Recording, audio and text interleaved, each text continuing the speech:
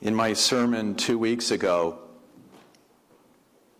we explored how the ancient Japanese practice of kintsugi, golden repair, might reshape our understanding of who God is and how God is at work restoring our world. Kintsugi, you'll remember, is the slow and patient art of visibly mending and repairing broken pottery. And if you want to put the first slide up.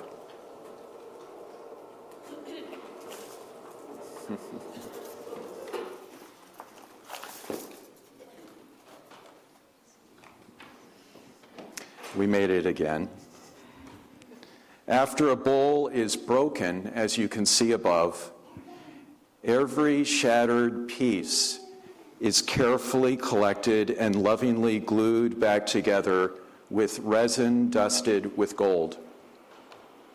Nothing is lost. Nothing is discarded or thrown away. And since my sermon, I have become quite obsessed with actually finding one of these kintsugi bowls. And if you put up the second slide. And this past Wednesday, I finally found one out in Leola with a dear friend, and I drove out there before the storm on Wednesday to pick it up.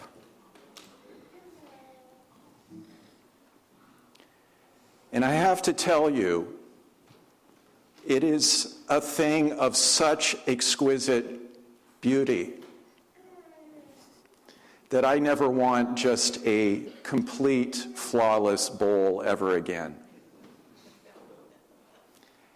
And I was so enthused by the beauty of this that I took it with me on pastoral care visits the rest of the week and showed it to any family members who were interested. I was like a kid at a show and tell in school.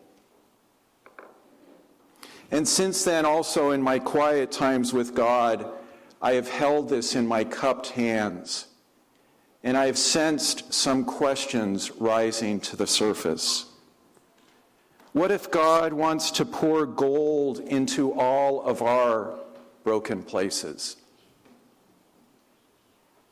What if God is able to lovingly use everything, every broken piece in our lives, every jagged edge, to make us more beautiful, more vulnerable, more whole than we ever were before?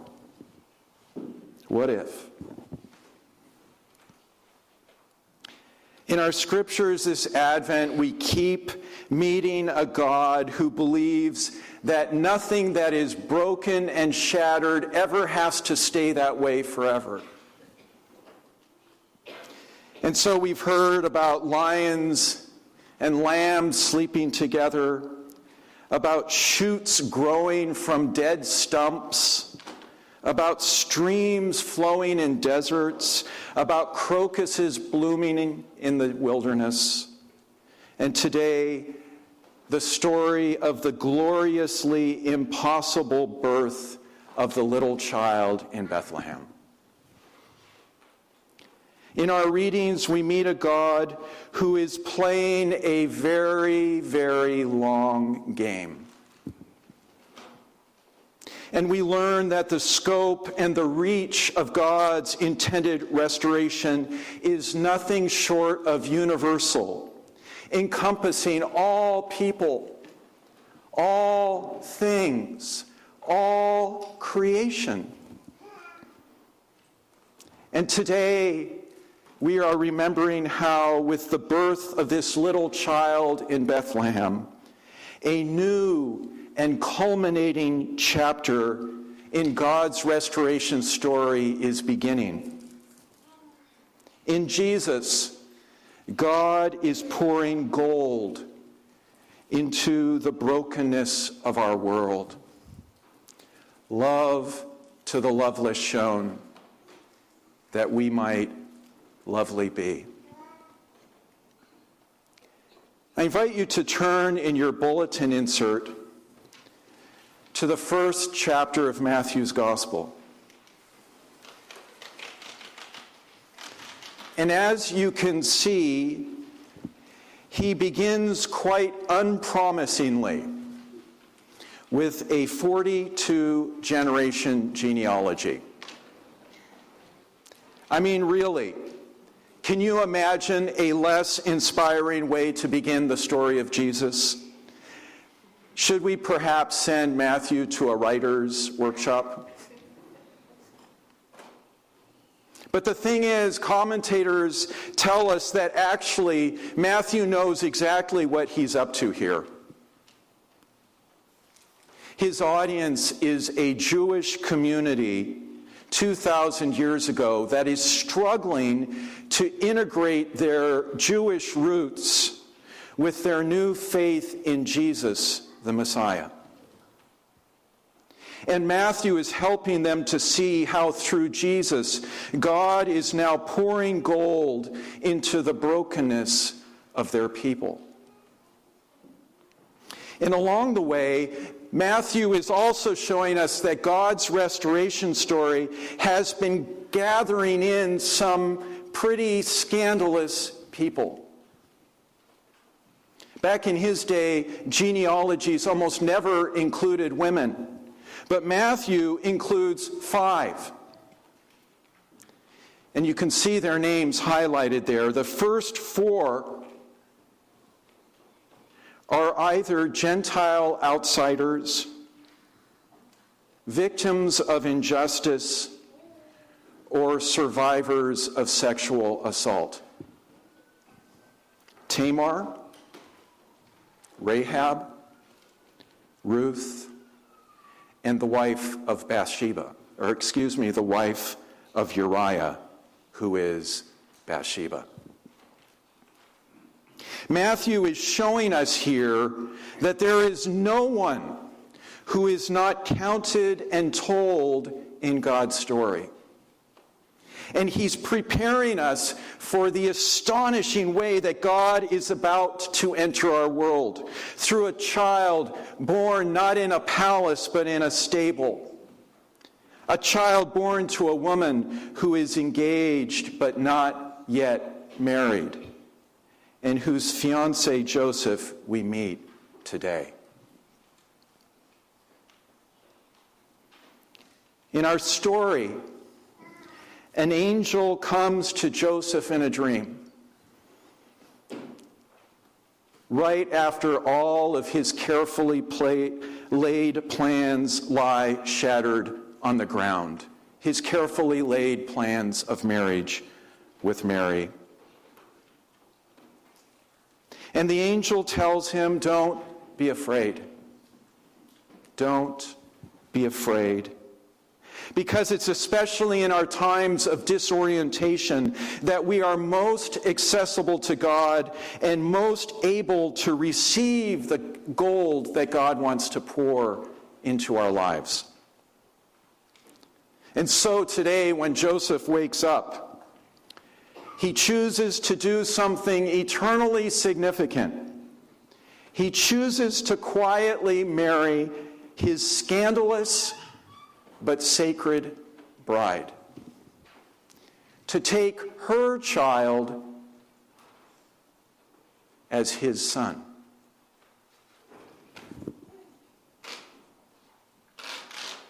In the video I shared with you this past week, we traveled all the way to Japan, to the tiny workshop of a kintsugi artisan. The next slide, please.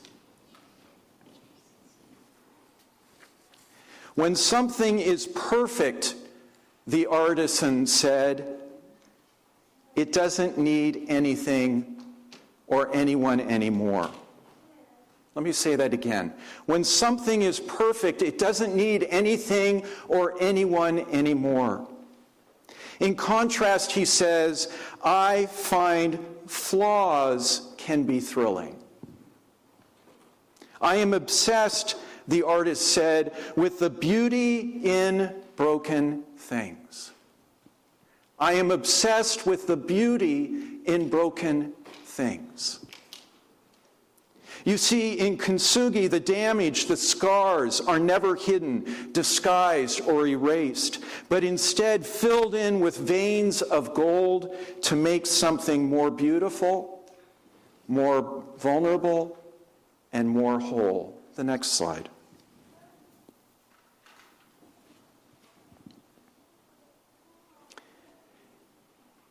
In the same way, God, our maker, our mender, our restorer, does not turn away from the trauma and brokenness in our lives. In Jesus, God comes to be with us, Emmanuel.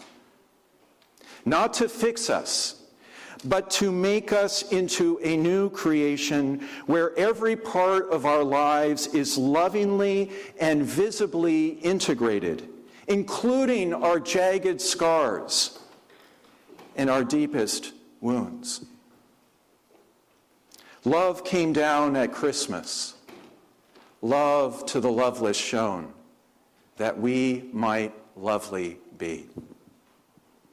The next slide. And let us never forget that after our Lord's resurrection, his scars were not erased or hidden away. Touch them, he says to Thomas. Trace the places where God has poured gold into my broken body. Next slide. In the same way, 2,000 years later, what if our central witness to the world is to invite everyone to see the places where God has poured gold into our shattered and jagged places?